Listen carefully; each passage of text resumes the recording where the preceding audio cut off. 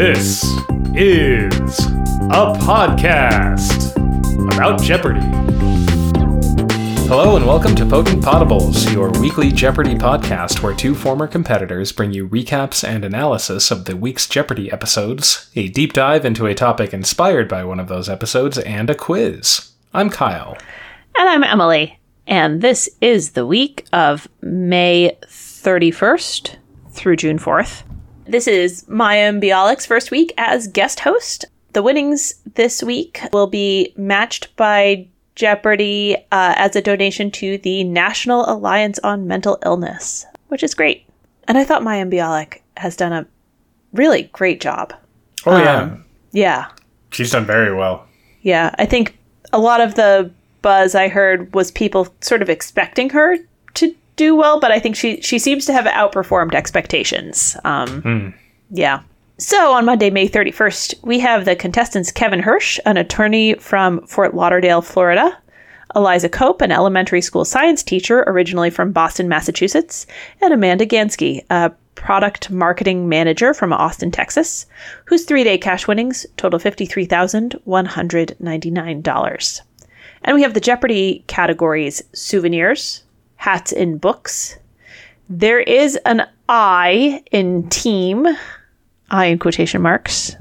These are teams that have an I somewhere in their names, which that's a lot of teams to choose from. Not quite a constellation. The Shape of You and Mother. There's not anything going on with these category names, is there? There's like when there are two weird ones at the end. Not that I'm aware of. Yeah. But very well might be. Okay. I was a little perplexed at one word of the $400 clue in that category. The clue was a hippopotamus nicknamed William is the mascot of the Fifth Avenue outpost of this venerable New York City museum. A replica of him makes a good souvenir. And I recognize that that's the Met, the Metropolitan Museum of Art. I'm not really sure why they used the word outpost, because I think of outpost as being like that there's a main location somewhere else. Is that a small military camp or position at some distance from the main force, a remote part of a country or empire? Yeah, no, like the Fifth Avenue location is where the Met Museum is. There's, that's it. That's the place. It's fortified with artists. Yeah. And other militants. Yeah, it didn't mess anyone up. Eliza got the clue, but yeah, I was sort of perplexed about why the word outpost was in there. Yeah. Not to be too nitpicky. We get the first daily double in the not quite a constellation category, which I enjoyed this category. I thought it was fairly simple astronomy, but it's at the $800 level. Eliza finds it. It's pick number 19. She is at 2,800. Amanda's at 5,000 and Kevin is at 1,200, and she wagers 1,300. She gets the clue: the Winter Triangle spans stars and constellations from Betelgeuse to Procyon to this bright star in Canis Major. And she gets that correct with what is Sirius. Mm-hmm.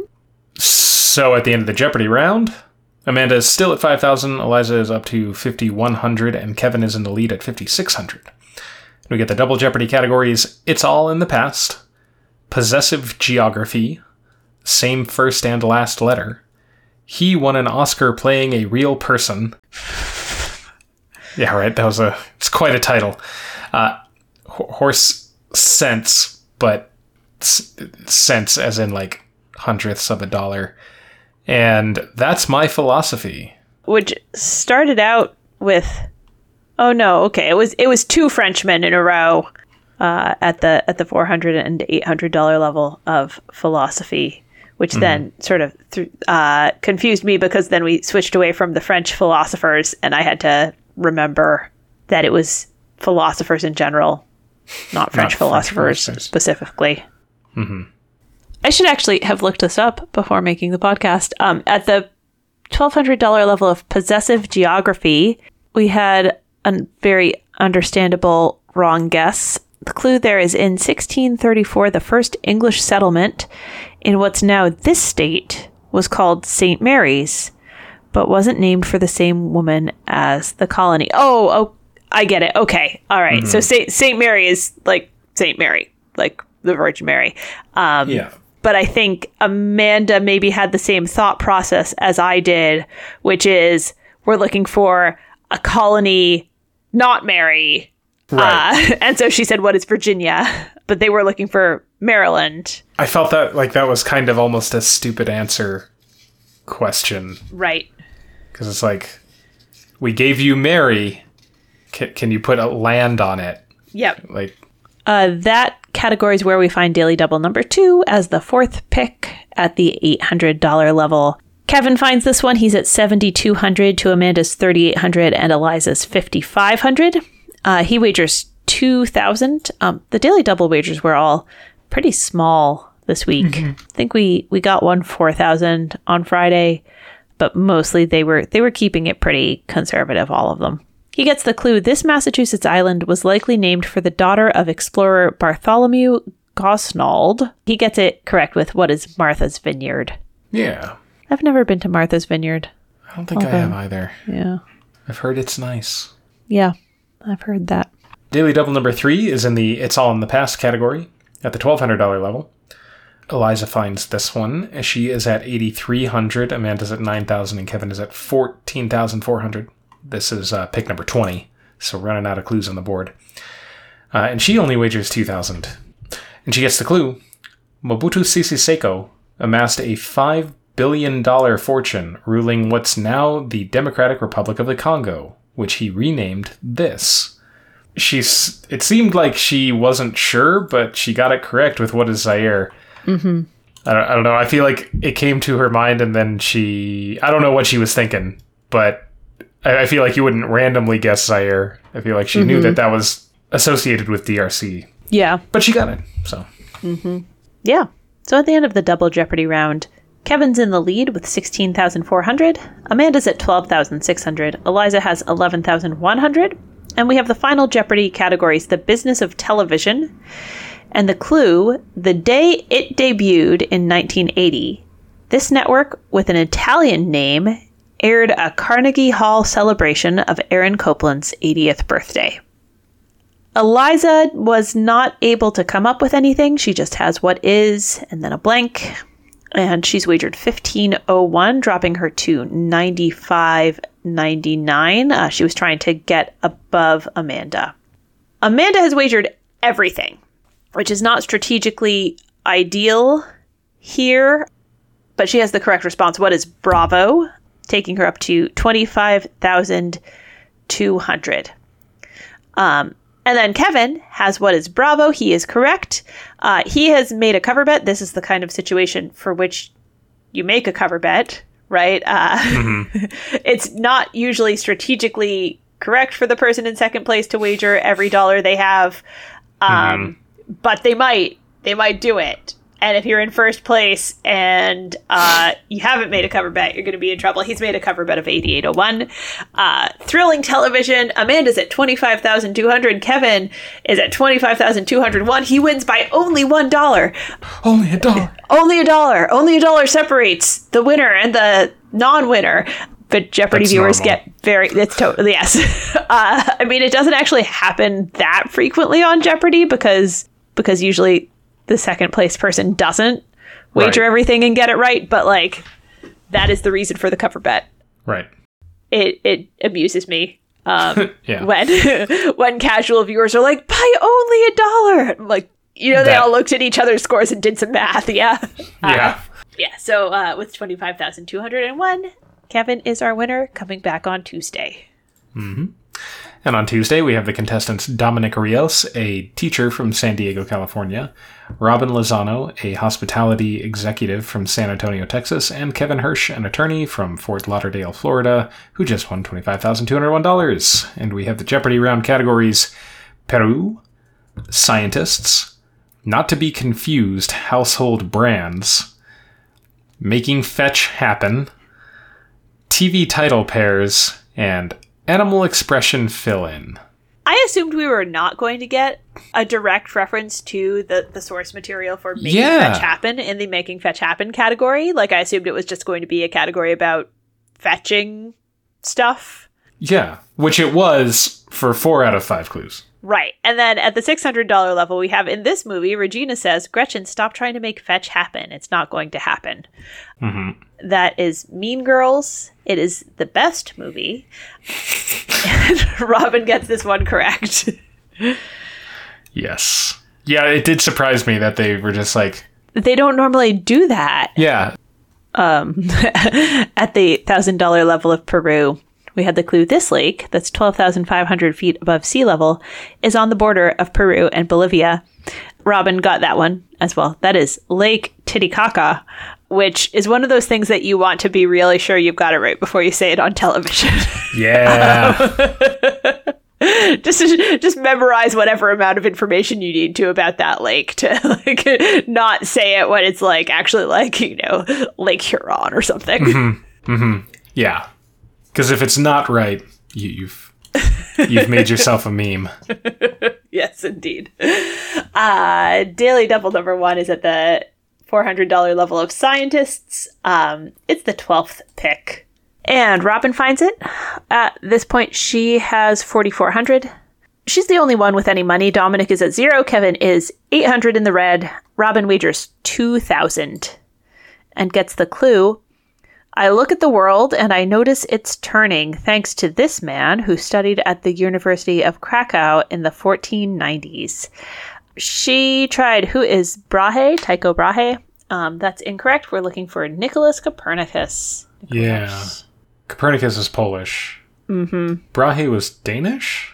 I think that's correct. Dutch? Danish. I think he's Danish. I think Danish, yeah. Yeah. So at the end of the Jeopardy round, Robin is in the lead with 6,000. The other two have made recoveries. Kevin's at 2,000. Dominic is at 2,400.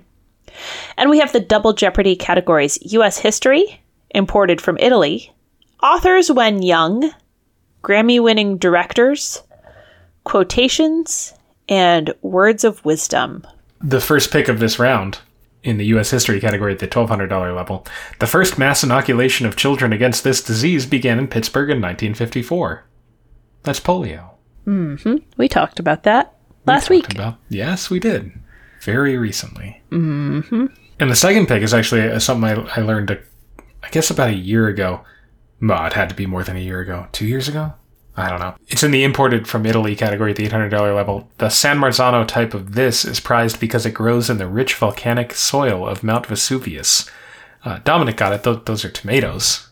We have like one truly like, you know, certified Neapolitan pizza place in Denver. And in order to be truly certified, you have to use San Marzano tomatoes.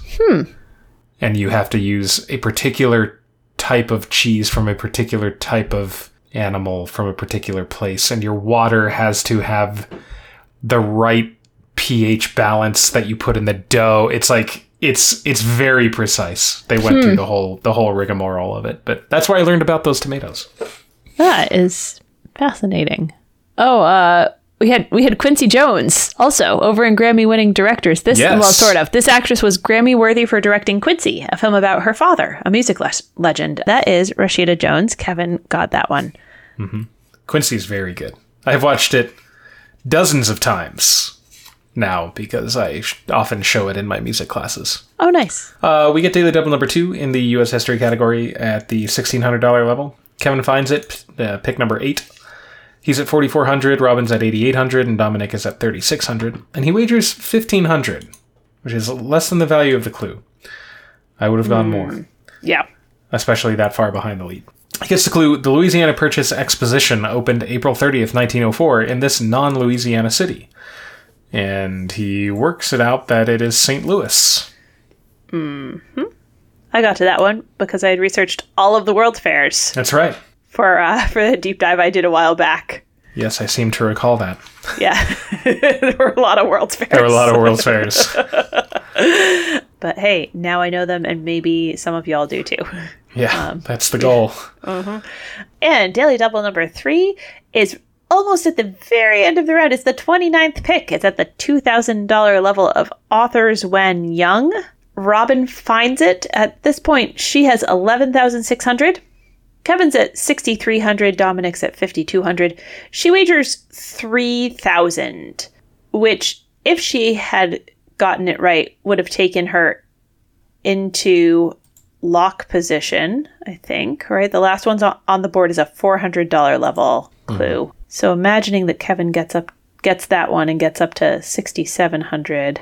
Yeah, that wouldn't have been enough. Yeah. So she gets the clue. Born Chloe Wofford, she converted to Catholicism at age 12 and added the name Anthony to hers from St. Anthony of Padua. Robin can't come up with anything. They're looking for Toni Morrison. Yeah, I never knew that. Yeah, I didn't know where the Tony came from. Yeah. So she drops down, and Dominic is able to pick up the last clue. So going into Final Jeopardy, Kevin is at 6,300, Robin is at 8,600, and Dominic is at 5,600. They get the Final Jeopardy category Around the World, and the clue: in the 1860s, a zoologist proposed that this island was once part of a lost continent he dubbed Lemuria, or Lemuria, if you want to get more like that. Dominic put what Galapagos? What? Galapagos. What?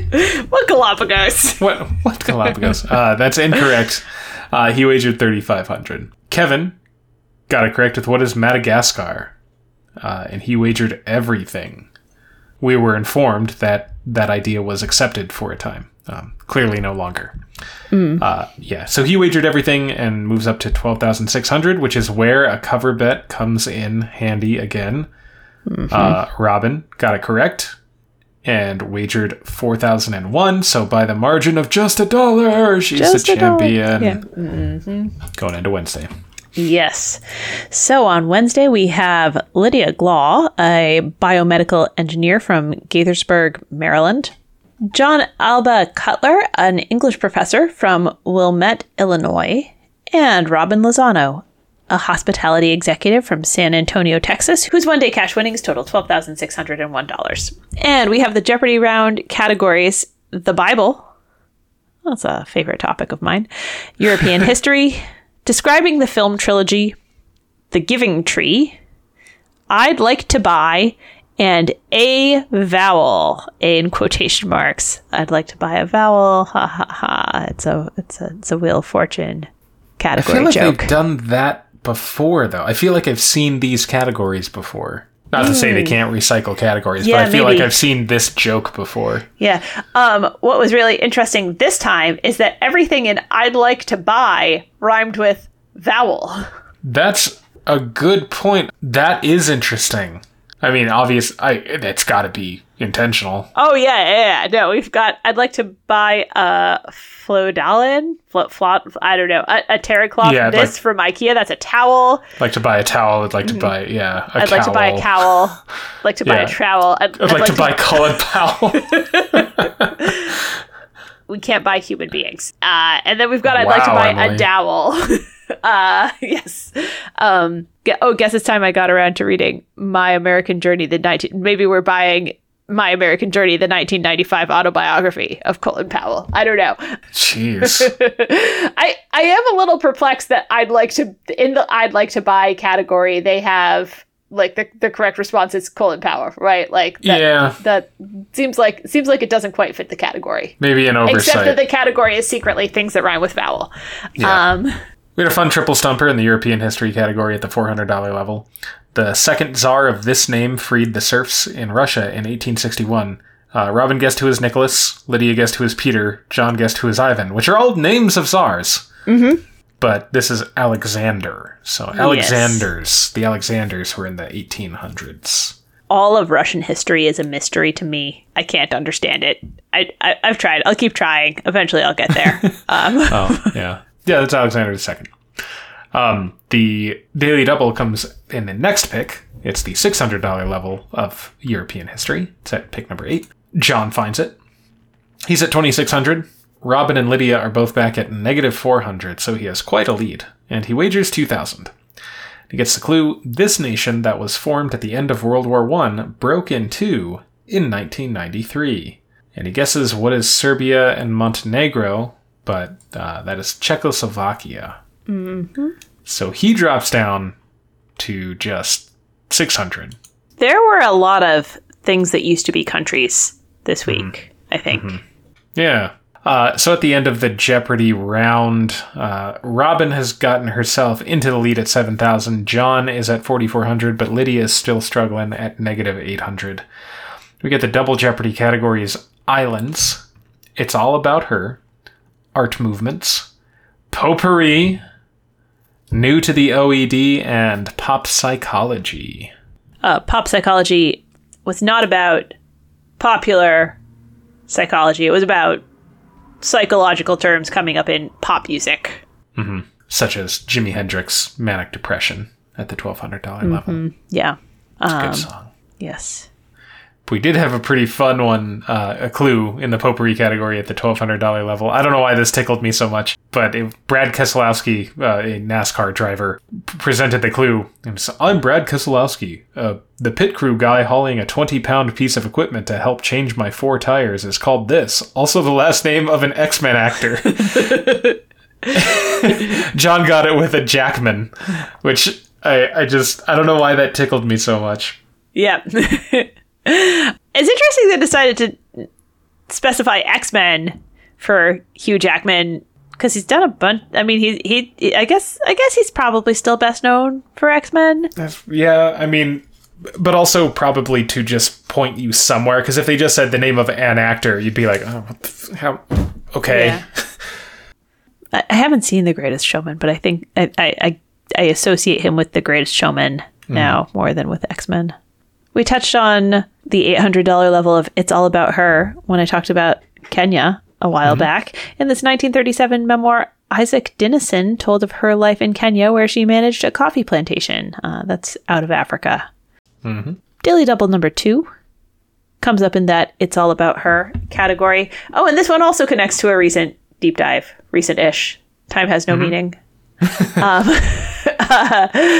It's at the $2,000 level. It's the 16th pick, and Robin finds it.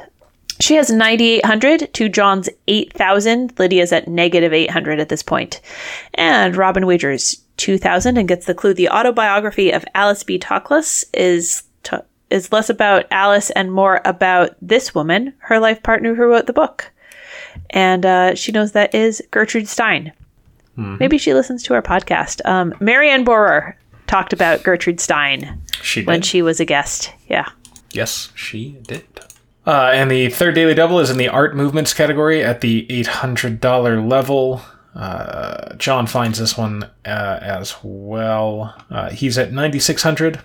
Robin is at 11,800. Lydia is still in the red at negative 800. This is pick number 19. And he wagers 3,000.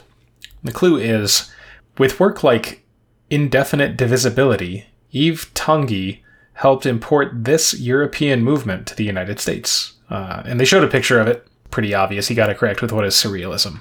Mm-hmm. It was very Dali-esque. Yes, I thought so too. Yes, indeed. So, at the end of the Double Jeopardy round, Robin is in the lead again at 13,000. John is doing pretty well for himself at 11,000. Lydia's made it out of the red. She's at 2,800. And we have the final Jeopardy category, newspaper names. And the clue, used as a newspaper name from New York to San Diego, it was an ancient Roman official who represented the people's interests. Lydia has it correct with what is Tribune. She's wagered 1241, which I assume must have some significance for her. Well, it takes her up to 4,041. John has responded correctly. What is a Tribune? He writes. He's wagered 8,700. That's probably too much. Yeah.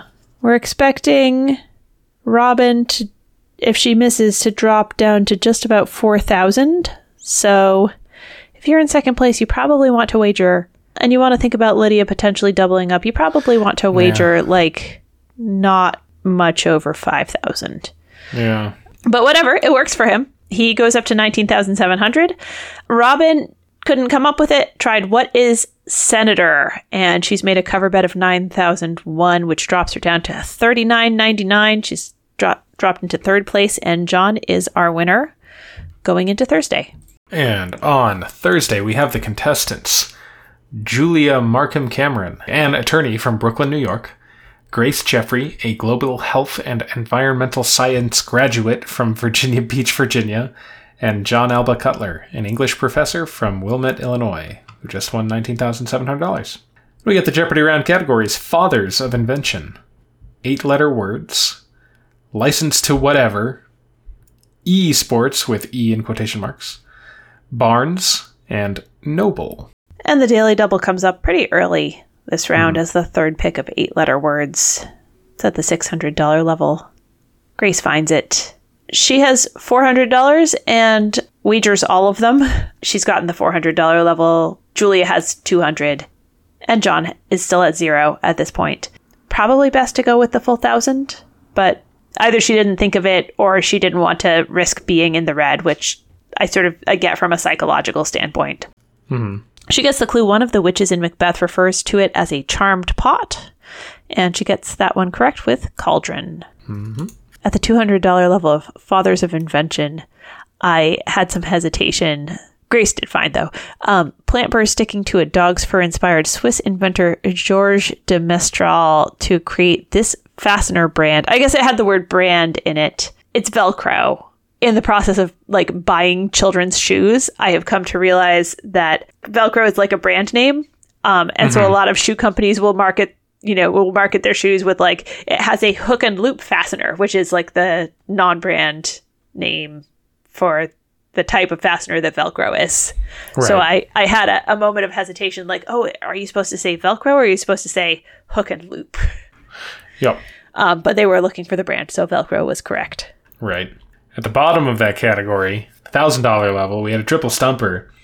Last name of the 19th century Belgian who never heard of jazz but invented one of its main instruments. Julia rang in, I think, before she... it seemed like she rang in thinking she'd get to the answer, and then didn't because she kind of panicked and said, "What is the Sousa?" Which was charming but not correct. Grace rang in and said, "Who is Saxon?" But it's actually just Sax. Another Adolf. We talked about a couple Adolfs last week. Adolf Sax. Yeah. It's the inventor of the saxophone. So it's not a Saxon phone, Grace. It's just a saxophone.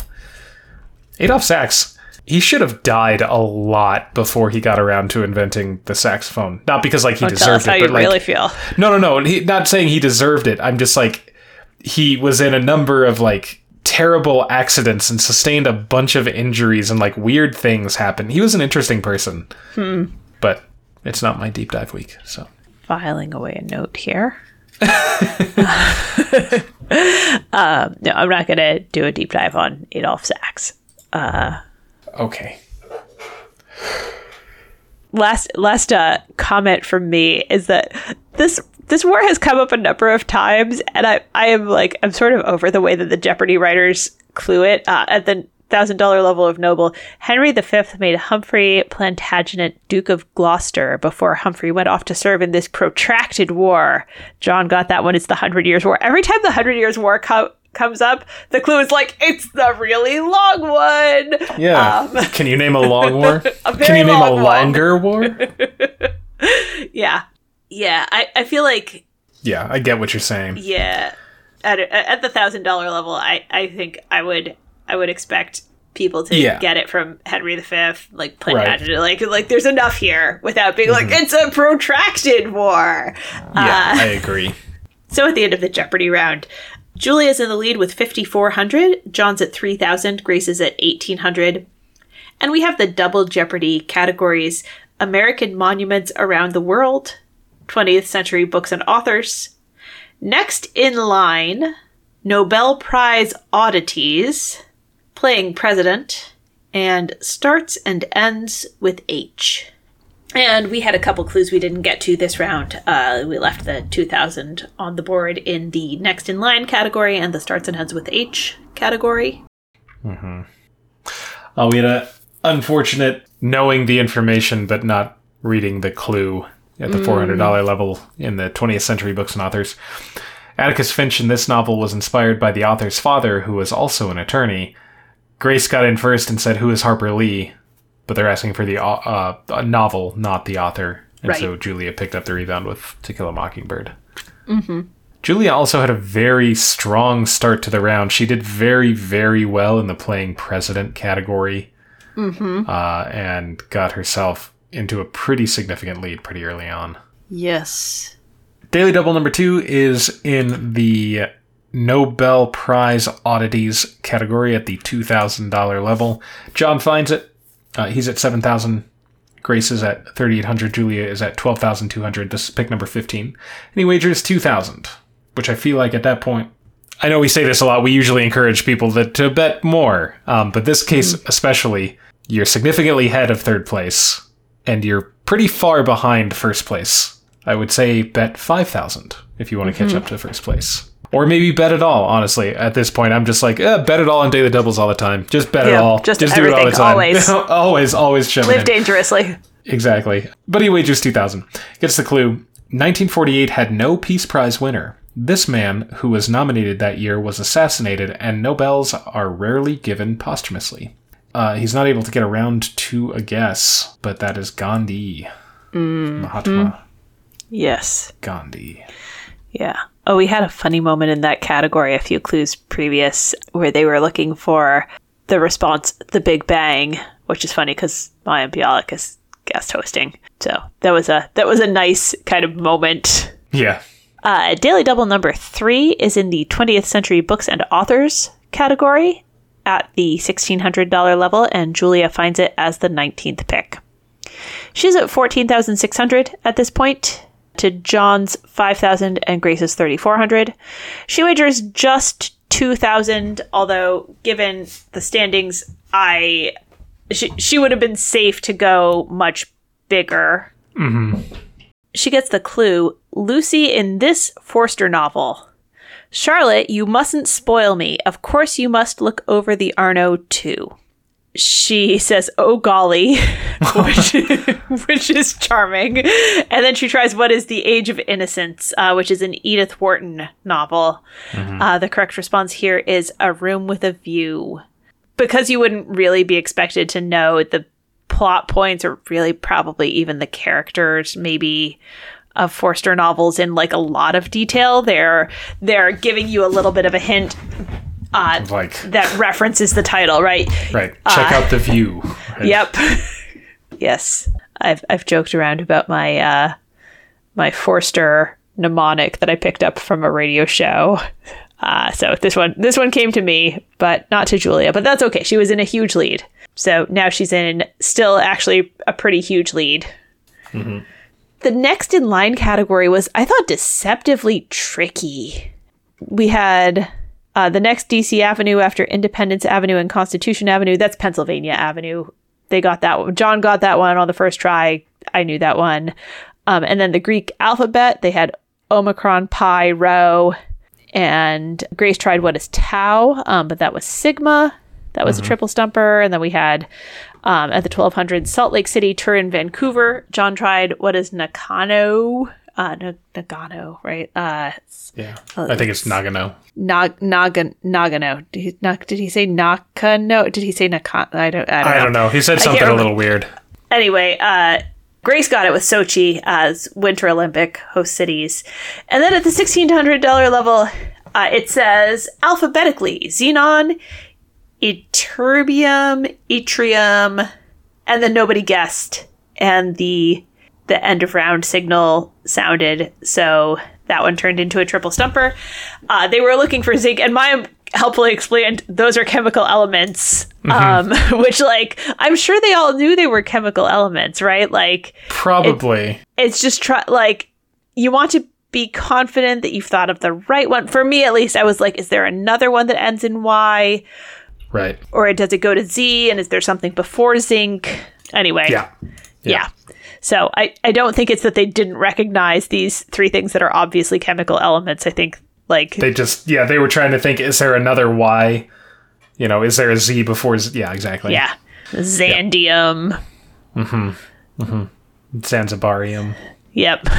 Yeah. So at the end of the Double Jeopardy round, John's at 5,000, Grace is at 3,800, and Julia is in a lock position at 16,200.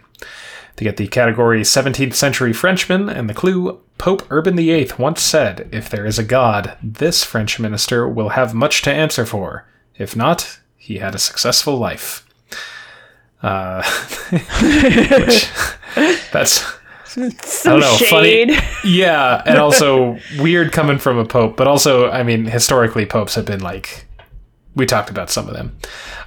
Yeah, I feel like this pope was like just spent several decades talking with people about Pascal's wager. Right. Yeah, like, probably. Well, hope you win that one.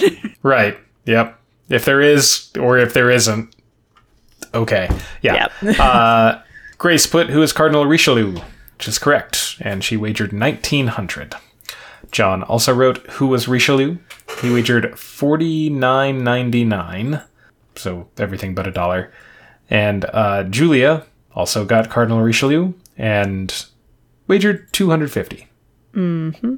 So why not? I think they all misspelled Richelieu in the same way, with an I in the middle instead of an E. Is it an E? Okay, I actually was going to say, like, as I was thinking about this, I was like, I don't know how to spell this name. I know how to say it, and I know how to write illegibly enough to make it seem like I got it right. It's an important skill. Yeah. Yeah, it's like, no, it's there. It's right. Do you need me to say it? I can say it. Mm-hmm. Yeah. But that means Julia wins going into Friday. So, on Friday, June 4th, we have the contestants Whitney Sorensen, a content strategist from Draper, Utah. Susie O'Gorman, a homemaker from Mobile, Alabama. And Julia Markham Cameron, an attorney from Brooklyn, New York, whose one-day cash winnings total $16,450. And we have the Jeopardy round categories: Magna Cartography, Death of a literary character, Failed constitutional amendments, Pieces of games, Behind the song, and All the small lings, L-I-N-G, in quotation marks. Are they making a reference to the Blink-182 song, or is that just where my mind went? I mean, maybe. It did pop into my mind as well, but...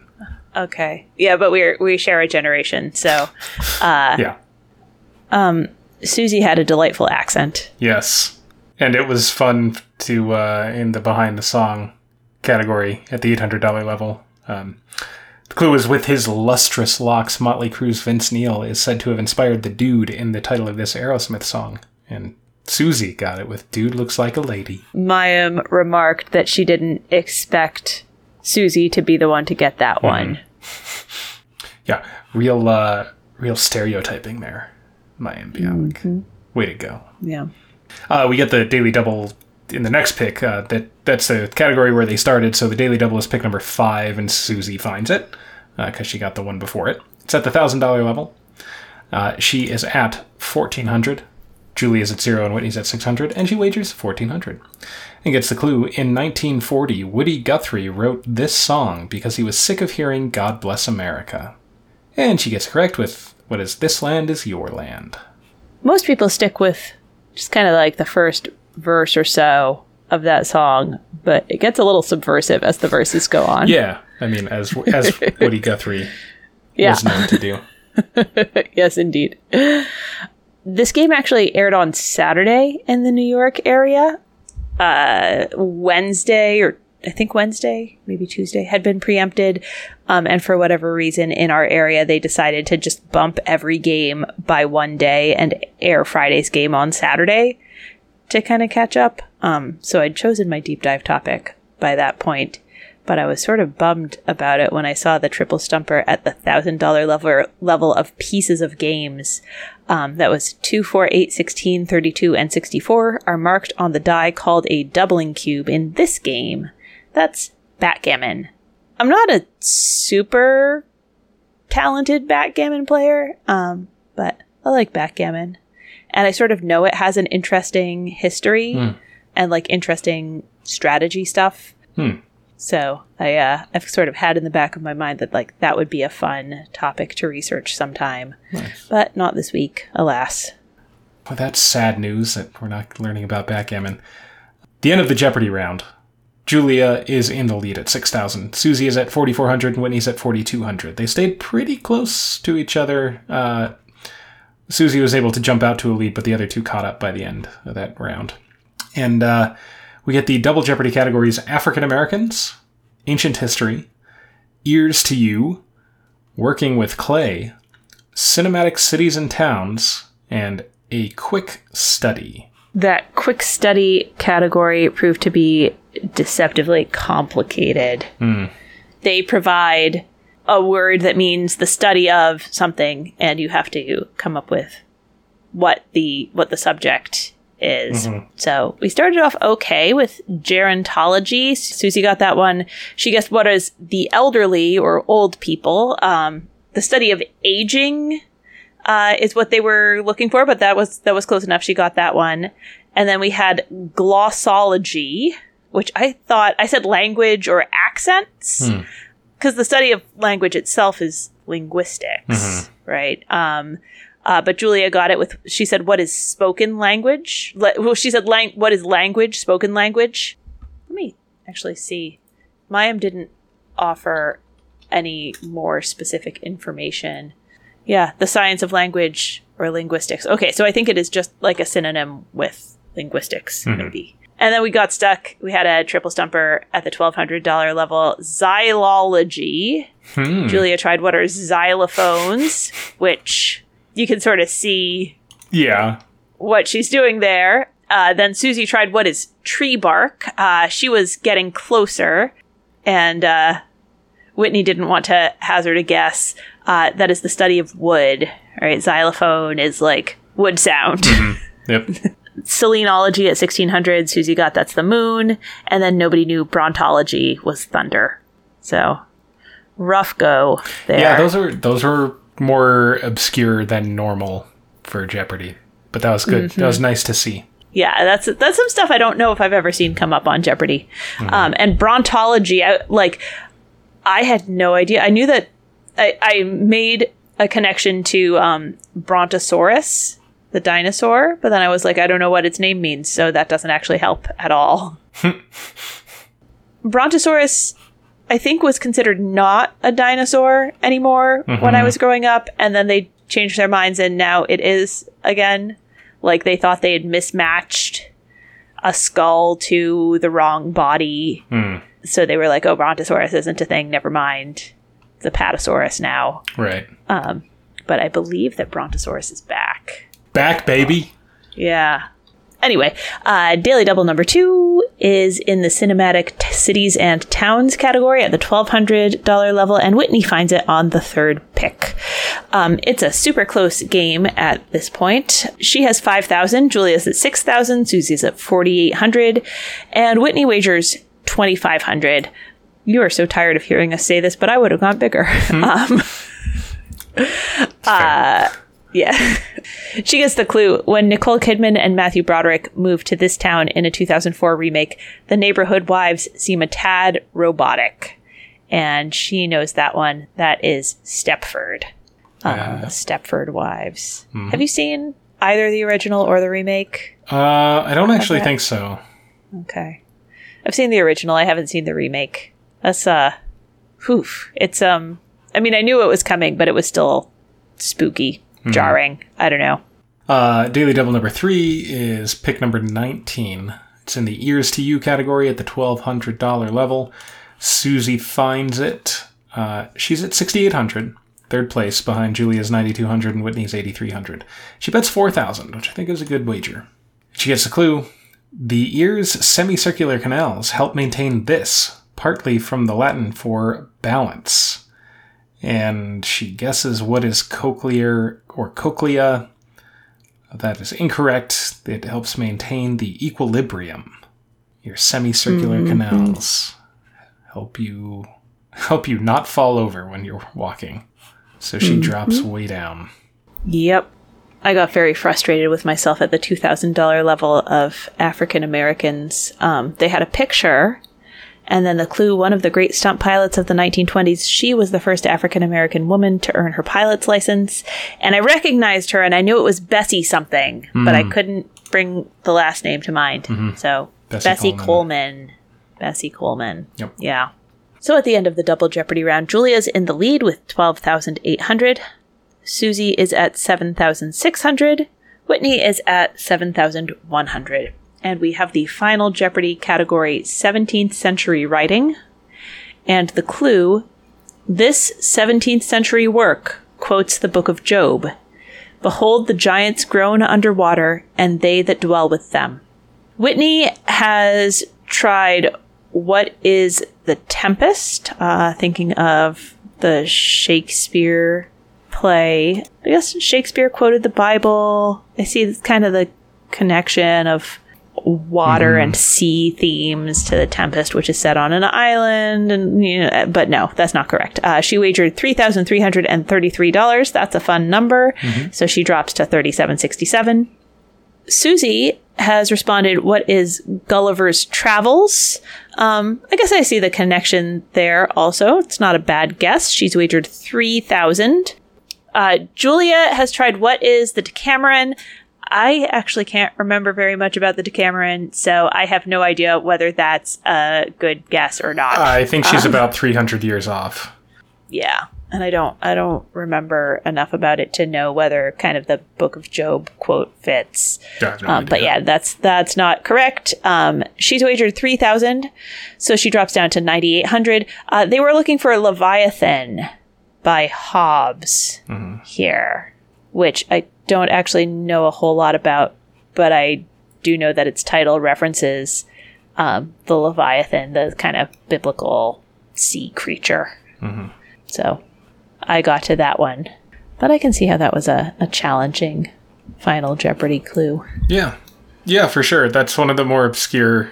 I mean, it's like a classic, but it's not one of the like top tier classics. I guess like the most obvious classics, you know? Yeah. It may have come to me more easily because I knew that Hobbes of Calvin and Hobbes was named after Thomas Hobbes, the philosopher. Yeah. So anyway, yeah. And Calvin is named after John Calvin. Neither of them has a very positive view of humanity. No. Yeah. Anyway, with 9,800, Julia is our 2-day champion with total winnings of 26,250. That's low for 2 days, but hey, she gets to play again, and that is what counts. That is what counts. Yep. All right. This is the point in the middle of the episode where we remind you that we have a Patreon. It's patreon.com/potentpotables. Truth be told, there's not that much stuff on there, but it does help us with our podcasting expenses. So if you like the podcast and want us to keep not losing money on it, you can go over and throw us a couple of bucks a month. Much appreciated if you choose to do that. And there is some stuff on there. I think we each took the Jeopardy test and talked about what we got and didn't get. Our GOAT tournament recaps are on there. Some outtakes. So go check it out if you're interested. We also want to remind you to leave reviews and ratings. We don't have a whole lot of reviews coming in. It doesn't have to be that complicated. I was just telling Kyle that one time I let my child leave a review by putting the emojis that she thought her favorite podcast host would appreciate. So you can leave like maybe the unicorn emoji for me. I don't know what emojis Kyle likes. I don't want to say that in public. All right. So y'all can go over and take a guess, or tap the stars if you would be so kind. Those are good emojis. Yeah. And more important than reviews or ratings or our Patreon is doing something that matters for your community and our wider world. If you are not connected in any way with stuff or looking for places to get started or to do more, we like to recommend blacklivesmatter.com and communityjusticeexchange.org as places to start getting connected. Yep. So, Kyle, do you have deep dive guesses? Yes. Okay. Are we talking about Gandhi? We're not talking about Gandhi. Are we talking about Czechoslovakia? Oh, heck no. Dang it. Are we talking about Toni Morrison? I considered it, but no. All right. Thursday's game The category was new to the OED. It was at the $2,000 level. And the clue was the Henriade refers to 4 plays by this man. And nobody got that was Shakespeare. I have had a very hard time getting my head around Shakespeare's history plays. And I thought, hey, they missed one about the Henriade, which I know is a thing. And that it's some of the Henry plays? All of the Henry plays? I don't know. So Henry's involved, I know that. Yeah, it's right there in the name. That part is a gimme. Yeah, so I thought I'd research what is the Henriade and what happens in those plays and see if I could kind of get a more solid grasp on it, and maybe some of our listeners will as well. I think my podcast co-host knows his Shakespeare reasonably well. I could always use the histories, though. Yeah, the histories are rough. And hopefully I don't say anything too terribly wrong here. I'm not a Shakespeare scholar. I am just a nerd with access to the internet. All right, so the Henriade, if you're confused about how many plays it is, there's good reason. It is a group of William Shakespeare's history plays. The Henriade is a term that's sometimes used to refer to a group of 4 plays, also known as a tetralogy. But some sources and scholars use the term the Henriade to refer to 8 plays. So if you're confused, that's why. When the term is used in reference to 4 plays, they are talking about Shakespeare's second tetralogy, which is Richard II, Henry IV Part 1, Henry IV Part 2, and Henry V. But when the term is used in reference to 8 plays, it's the 4 that I just mentioned, plus the 4 others that chronicle the War of the Roses. They are about a later period of history, but they were written earlier, so they're the first tetralogy. They are Henry VI Parts 1, 2, and 3, and Richard III. And tetralogy just means a set of 4 related works, so think like a trilogy, but tetra, so 4 instead of tri. That's probably obvious, but just to lay it out there. Yep. So, and again, this is the confusing part. The first tetralogy was written first, but it is a chronologically later period of history. So the first tetralogy is the Henry VI and Richard III, and then the second tetralogy is Richard II, Henry IV, Henry V. The term Henriade was popularized by Shakespeare scholar Alvin Kernan in his 1969 article, The Henriade, Shakespeare's Major History Plays, to suggest that the 4 plays of the second tetralogy, when considered together as a group, have coherence and characteristics that are associated with literary epic, large-scale heroic action involving many men and many activities, tracing the movement of a nation or people through violent change from one condition to another. That's a quote from his article. The action of the Henriade, he argues, follows the dynastic, cultural, and psychological journey that England traveled as it left the medieval world with Richard II and moved on to Henry V and the Renaissance. Politically and socially, he holds that it represents a movement from feudalism and hierarchy to the national state and individualism. He discusses the Henriade in psychological, spatial, temporal, and mythical terms. In mythical terms, he says the passage is from a garden world to a fallen world. Yeah. So the Henriade is sort of meant to evoke that, these 4 plays together kind of make up, an epic journey. The source for most of the English history plays is the well-known, at the time, Chronicle of English History by Raphael Holinshed, which was published in 1577. So that's what Shakespeare sort of drew on for all of his history plays. Shakespeare, as y'all probably know, was living in the reign of Elizabeth I. She was the last monarch of the House of Tudor. His history plays are often regarded as Tudor propaganda, showing the dangers of civil war, celebrating the founders of the Tudor dynasty. That comes out more in the first tetralogy. So Richard III depicts the last member of the rival House of York as an evil monster and portrays his successor, Henry VII, in glowing terms. I think that's less prominent in the second tetralogy, which is what we're focusing on today, but I thought it was worth noting. So with that, Let's go to some summaries. We are just doing the second tetralogy. Let's do some summaries of these plays.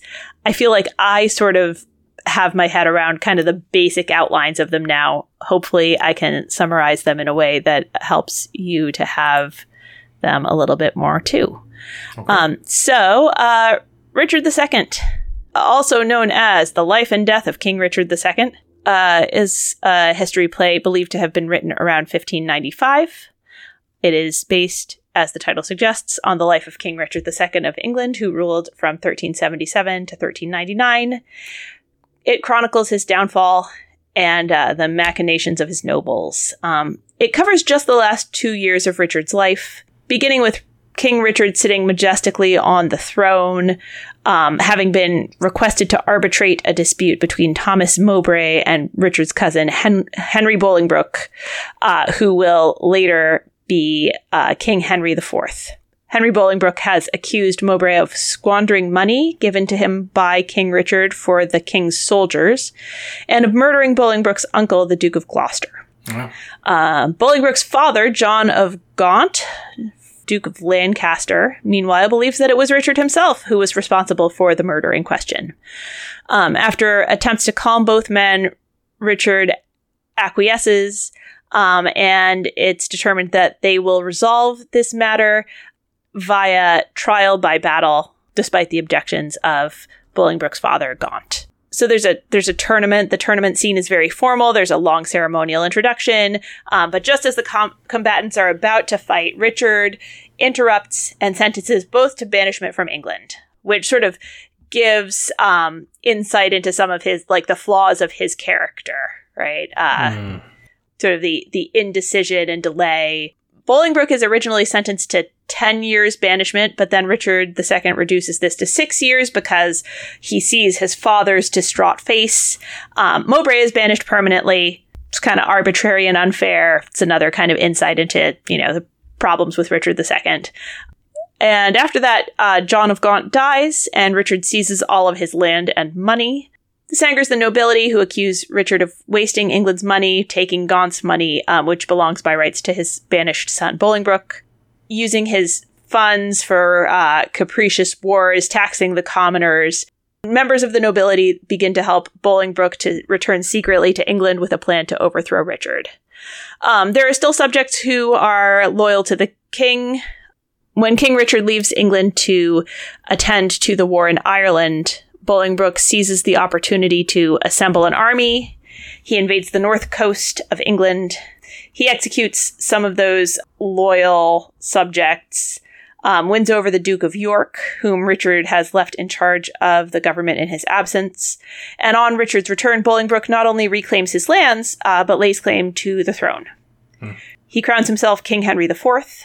He has Richard taken prisoner. Another one of these loyalists, O'Merle, I'm not sure how you say this name, and others plan a rebellion against the new king, but the Duke of York, who's come over to Henry Bolingbroke's side, discovers his son's treachery. He reveals it to Henry, who spares the son's life as a result of the intercession of the Duchess of York, but executes the other conspirators. Because of a understandable misinterpretation of something that the newly crowned King Henry says, an ambitious nobleman goes to the prison where Richard II is being held and murders him. Yeah. King Henry repudiates the murderer and vows to journey to Jerusalem to cleanse himself of his part in Richard's death. And that is the plot of Richard II. Okay. Henry IV Part 1 is believed to have been written by about 1597. This play has 3 different groups of characters that interact slightly at first and then kind of come together in the climactic Battle of Shrewsbury. So first group, we have King Henry himself and his immediate council. He's the engine of the play, but he's usually in the background. Then there's a group of rebels rebelling against King Henry IV.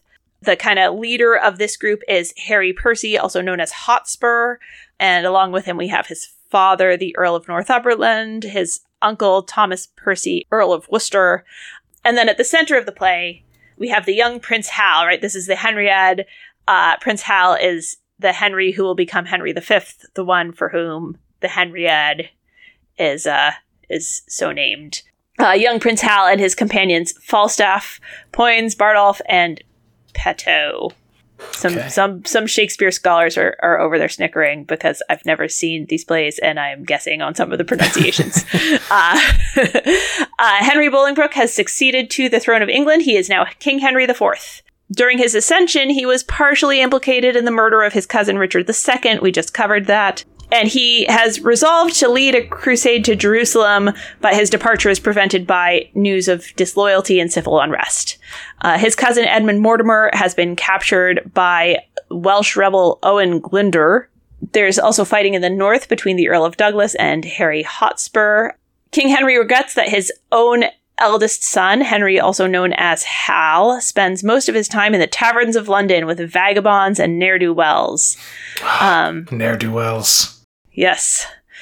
The king demands Hotspur's allegiance and help against the Welsh, but Hotspur feels that the king has not been sufficiently grateful to his family for helping him in the past. Meanwhile, Prince Hal is at the tavern. He's at the Boar's Head Tavern, joking with his friend, the elderly and penniless Sir John Falstaff. Falstaff seeks to get money, seemingly by any means possible, to pay for his drinking habits. He plots to rob a group of travelers, which is like really what you like in your knights who are hanging out with the heir to the throne. Mm-hmm. Together with his friends Bardolph and Nym, Falstaff carries out the robbery. At the same time, in disguise, Hal and his companion Poins attack Falstaff and capture the gold for themselves. Back at the tavern, they reveal to Falstaff that they wanted to trick him and were the ones who robbed him. Okay. Yeah. So we've got all this stuff with Falstaff. I don't know. Falstaff is an important character, important and beloved and complicated. Hal is called back to court in the midst of civil war. He and Falstaff roleplay the imminent conversation that's going to take place between the stern King Henry and the wayward Hal. Hal's pointed comments about his own troubled friends disconcert Falstaff. Hal sort of plans to eventually straighten up and, kind of get on the straight and narrow, and that his eventual conversion to being a man of virtue will make him seem all the better, which is not what you want to hear if you're one of the friends, right? It's like when Bart plans to take up smoking so he can quit. Yes. Yeah, very much so. Hal protects Falstaff from the law and restores the stolen money to its owners. And the civil wars become more serious as Hotspur joins his father in making an alliance with the king's other enemies. All of them are jealous of King Henry's growing power. Hotspur sets out to Shrewsbury to meet his father's troops. Hal returns to his father to make peace with him, and the king gives him a command in the army, setting out to meet Hotspur.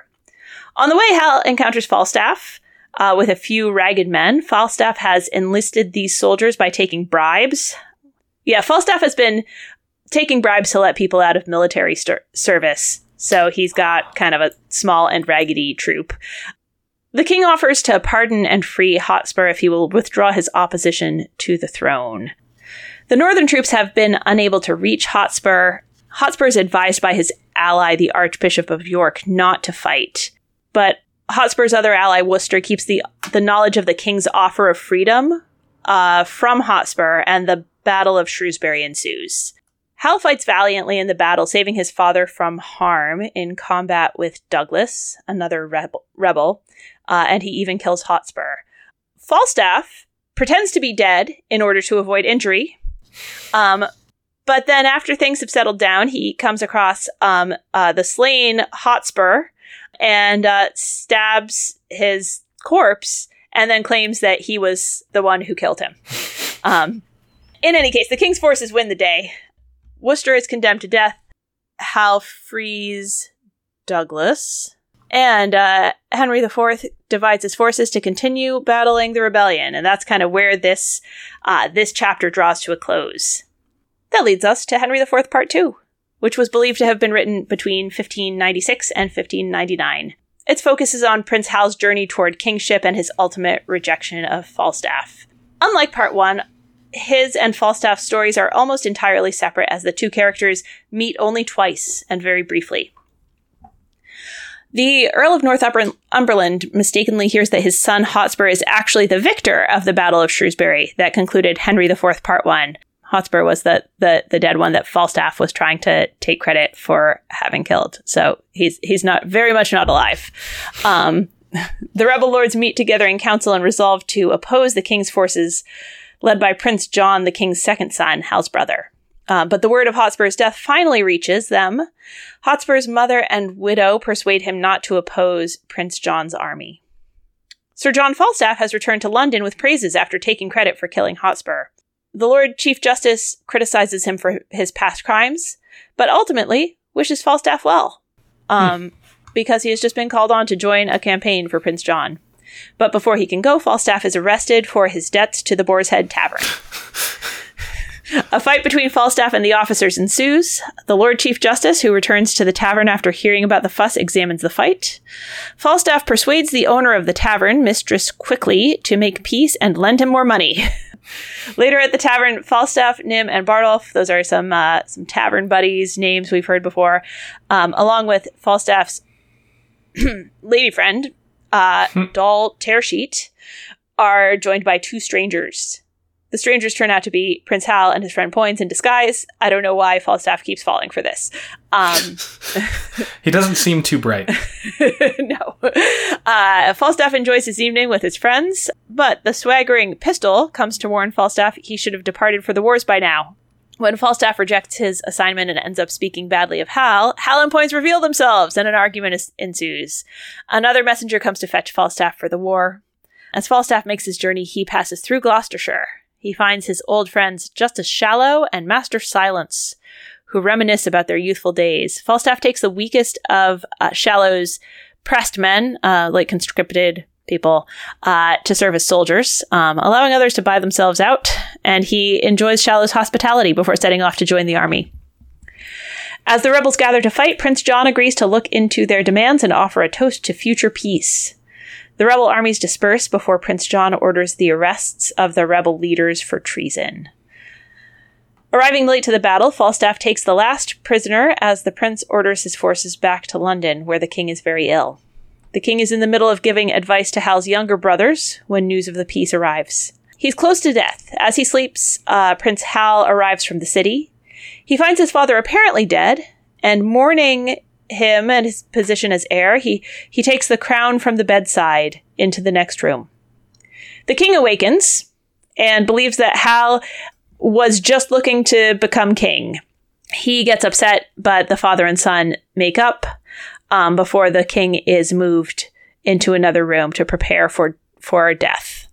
When the news of King Henry IV's death and Hal's succession as Henry V reaches Gloucestershire, Falstaff sets off at once to London with Shallow. They traveled night and day to reach London in time for the coronation, expecting to be given high office at court. But Falstaff is amazed and deeply hurt when Henry denies knowing him and banishes him from coming within 10 miles of his court. Henry calls a parliament, and Falstaff is left wondering if Hal will change his mind later. Prince John and the Lord Chief Justice anticipate the new king's wars in France, which will take place in Henry V. So let's talk about Henry V. Okay. So this is the ascendancy of Prince Hal steps into his role as hero. One thing that I came across as I was researching said you have to understand that Henry V is to Elizabethan England as George Washington is to 20th century America. Mm-hmm. I can't speak to the truth of that. I'm not an Elizabethan England expert, but this is national hero, greatly significant leader, sort of comes into his own story. So Henry V is believed to have been written around 1599. It tells the story of King Henry V of England, focusing on events immediately before and after the Battle of Agincourt, which was in 1415, and was part of the 100 Years' War. We've talked about the 100 Years' War before when we were talking about Joan of Arc. Mm-hmm. Prince Hal has been crowned King Henry V. A chorus introduces the play, celebrates his life, and then we move into kind of the plot of the play. Henry is seeking for evidence of his right to rule over France. And I talked about this a year ago, but like the royal families were there were all of these like weird intermarriages and like complicated succession things, such that there was a case to be made that King Henry was also the rightful monarch of France. The Archbishop explains land laws to the king and his court. Then an ambassador arrives from the French king's son, the Dauphin, with a gift of tennis balls, which is meant to humiliate Henry for cultural reasons. The tennis balls are supposed to remind Henry of his reputation as a careless pleasure seeker, right? Mm. Like it's, you just like to sport. This like ignites Henry's rage. His response to this challenge is to set in motion the invasion of France. The scene moves to Southampton, where a fleet prepares to sail. Henry has rejected many of his former friends in his ascension. 3 of these former friends are caught plotting his death, and Henry condemns the conspirators to their own deaths in return. Meanwhile, 3 other former rambunctious comrades who appeared in Henry IV Parts 1 and 2 decide to join the army. They set off for the war after hearing of the death of their leader, John Falstaff. Everyone believes that Falstaff died of a broken heart after the young King Henry rejected him. The French king receives Exeter as Henry's ambassador. Then the English lay siege to and take the town of Harfleur. During this battle, Henry gives a rousing speech to his troops, from which we get "Once more unto the breach, dear friends." Mm. He leaves a regiment of troops in Harfleur before traveling on towards Calais, gradually moving through the French countryside. Meanwhile, the French courtiers deride their invaders amongst themselves. Back at the French court, Princess Catherine has an English lesson with her waiting woman. In the English camp, Henry's friend Pistol ridicules the Welsh captain Fluellen. After many battles, the 2 armies start to prepare for combat near Agincourt. The night before battle, the king disguises himself and visits the soldiers to learn from them and give them comfort before the day ahead. He prays that his responsibility will be rewarded by victory. As dawn approaches, the French generals are confident of their superior forces. Henry encourages his troops to fight for success. This is where the St. Crispin's Day speech is. If you have heard of that, that's where this one comes in. And he scorns a French envoy's invitation to surrender. The French army is defeated with heavy losses, while few die on the English side. King Henry thanks God for his victory and returns in triumph to London, but not before he, too, has an encounter with the Welsh captain Fluellen. I hope I'm saying his name right. It's like... It's Welsh. There's no way of knowing. It's Welsh. Sorry. Henry makes peace with the French king and woos Princess Catherine before linking the 2 nations through marriage. The play ends with the chorus reminding the audience of how little time would pass before Henry's infant son inherited 2 war-torn nations, a time which Shakespeare had already used as source material in the first tetralogy, he's kind of brought it full circle to Henry VI Part 1, which he had written about some time earlier. So yeah, that's the Henriade, right?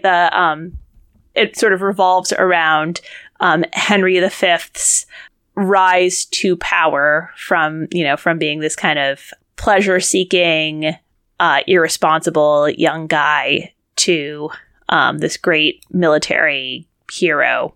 Cool. And yeah, that's pretty much it. Hopefully it was helpful. Although it was a lot more than I knew. It's a lot. Yeah. All right. Well, are you ready for a quiz? Yeah. Okay. It's all back about when Henry's, right? Yep. Well, it is actually. Well, back when I was just starting to try and remember cursory trivia knowledge of Shakespeare's history plays, I was like Richard, Henry, Richard, which is if you're doing them in chronological order, right? It's Richard II, it's Richard II, the 2 Henry IVs, Henry V, the 3 Henry VI, and then Richard III. So I figured we'd do Richards and Henrys. So here we go. Question 1. The co-founder of Amway is named Richard. If you don't know his full name, based just on his noted business accomplishment, then you might know it via his daughter-in-law, a controversial public figure. I don't know if I need to say more than that. What is the last name of Richard, the co-founder of Amway? If I do need to say more than that, let me know. Controversial public figure. She became prominent, moving from Michigan politics to national politics in 2017, and resigned on January 7th of this year. I should know this. I can... And I honestly have blocked out everything from before the 21st or whatever of January. Yeah, that's... I'm pretty sure you're going to know this name. I'm not going to get it. Just, I'll pass. DeVos. Oh my god. Yeah. Yeah. So Betsy DeVos's father-in-law is the co-founder of Amway. Wow. And that family is sort of prominent in Michigan political life. Okay, question 2. We're moving from Richards to Henry's. The quotation, "I went to the woods because I wished to live deliberately, to front only the essential facts of life and see if I could not learn what it had to teach, and not, when I came to die, discover that I had not lived," comes from a book by what American transcendentalist? Well, that's Henry David Thoreau. It sure is. Yes, that is from Walden. Mm-hmm. Your impression of Henry David Thoreau going to the woods and to Walden Pond to live deliberately and, whatever, experience solitude and nature and self-sufficiency and whatever may pale somewhat when you find out that his mom came to bring him sandwiches and do his laundry on a regular basis. True story. Oh. How about that? Yeah. All right. Question 3. Henry Tingle Wilde was a British naval officer who lived from September 21st, 1872 to April 15th, 1912. How did he die? He was a British naval officer? Yes. Died in 1912. I'm going to guess he was aboard the Lusitania. Oh, not the Lusitania. Oh, the Titanic. Yes. Oh my god. That's... Yeah, that's even what I thought. Yeah. I was like, oh, the obvious one. I was like, Lusitania. Mm-hmm. Damn it. Yeah. All right. I think I have to zero that, although you obviously meant the right thing. That's fine. He was, what did they call the role? It was like the equivalent of the first mate. Yeah, on the Titanic. All right. Question 4. Dr. Henry Walton Jones Jr., a professor of archaeology, noted for his hat, is a film character better known by what moniker? Indiana. That's right. We're covering all the important Henrys here. Yes, I can tell. I could tell you had it by the time I gave his full name. All right, you're at 20 points. Question 5. This hero of American folklore is said to have measured his strength against that of a steam-powered rock drilling machine and won, but died with his hammer in his hand. Who is this legendary figure, the subject of a classic blues folk song? I believe that's Big John Henry. That is John Henry, yes. There's been a lot more, media about John Henry than I had ever realized. There's been, he comes up in, there have been a couple of movies, I think, specifically about him. There have been novels about him. There's a lot of John Henry stuff that I didn't realize until I was Googling Henrys. Well, he's a real American hero. Yeah. All right. You are at 30 points. And we're going to call this final category pop music. Should we call it we'll call it pop music, in the Learned League sense of it's not classical music, not the... Sure. Okay. Yeah. I'll bet it all, because it's a music question, I can zero out here. All right. I have a good feeling about this one. Richard Starkey is the given name of someone who became famous after replacing Pete Best in a noted foursome. What is Richard Starkey's stage name? Well, I believe that would be Ringo Starr. That is Ringo Starr. Yes. Yeah, I didn't know that he was Richard Starkey. Yeah, but now I do, and so do you. I do. All right. So no, you did not zero out. You're finishing with 60 points. All right, that's good. That stupid boat. That stupid boat that couldn't stay up. Ugh. Yeah. Which one is the Lusitania? I can never. It was later. Also 1915. Yeah. Yeah. It was during World War II. Or World War One. God, what is wrong with me? Sorry, I said things. also 1915. Yeah. April 15, 1912 is the Titanic. Right. And then the Lusitania is May 7th, 1915. Yeah, that's right. And then I feel like there's a bunch of ships that sank that I can never remember. All I can ever remember is the Titanic and the Lusitania. Well, the Britannic, I think, also sank. It doesn't matter. Okay. All right. Well, listeners, Kyle and I can't keep our shipwrecks and sinkings straight. But, maybe one of these days we will. In any case, thanks for listening. And thanks, Kyle, for making a podcast with me. Of course. Y'all make sure to subscribe wherever you get your podcasts. Leave a rating or review if you would be so kind. If you want to check out our Patreon, it's at patreon.com/potentpotables. And if you have friends who like Jeopardy, let them know where to find us. You can all find us on Facebook at Potent Potables, on Twitter at PotentPotables1. Our email address is potentpotablescast@gmail.com, and our website is potentpod.com. We'll be back next week with another week of Jeopardy. And until then, may your minds be quick and your buzzers be quicker.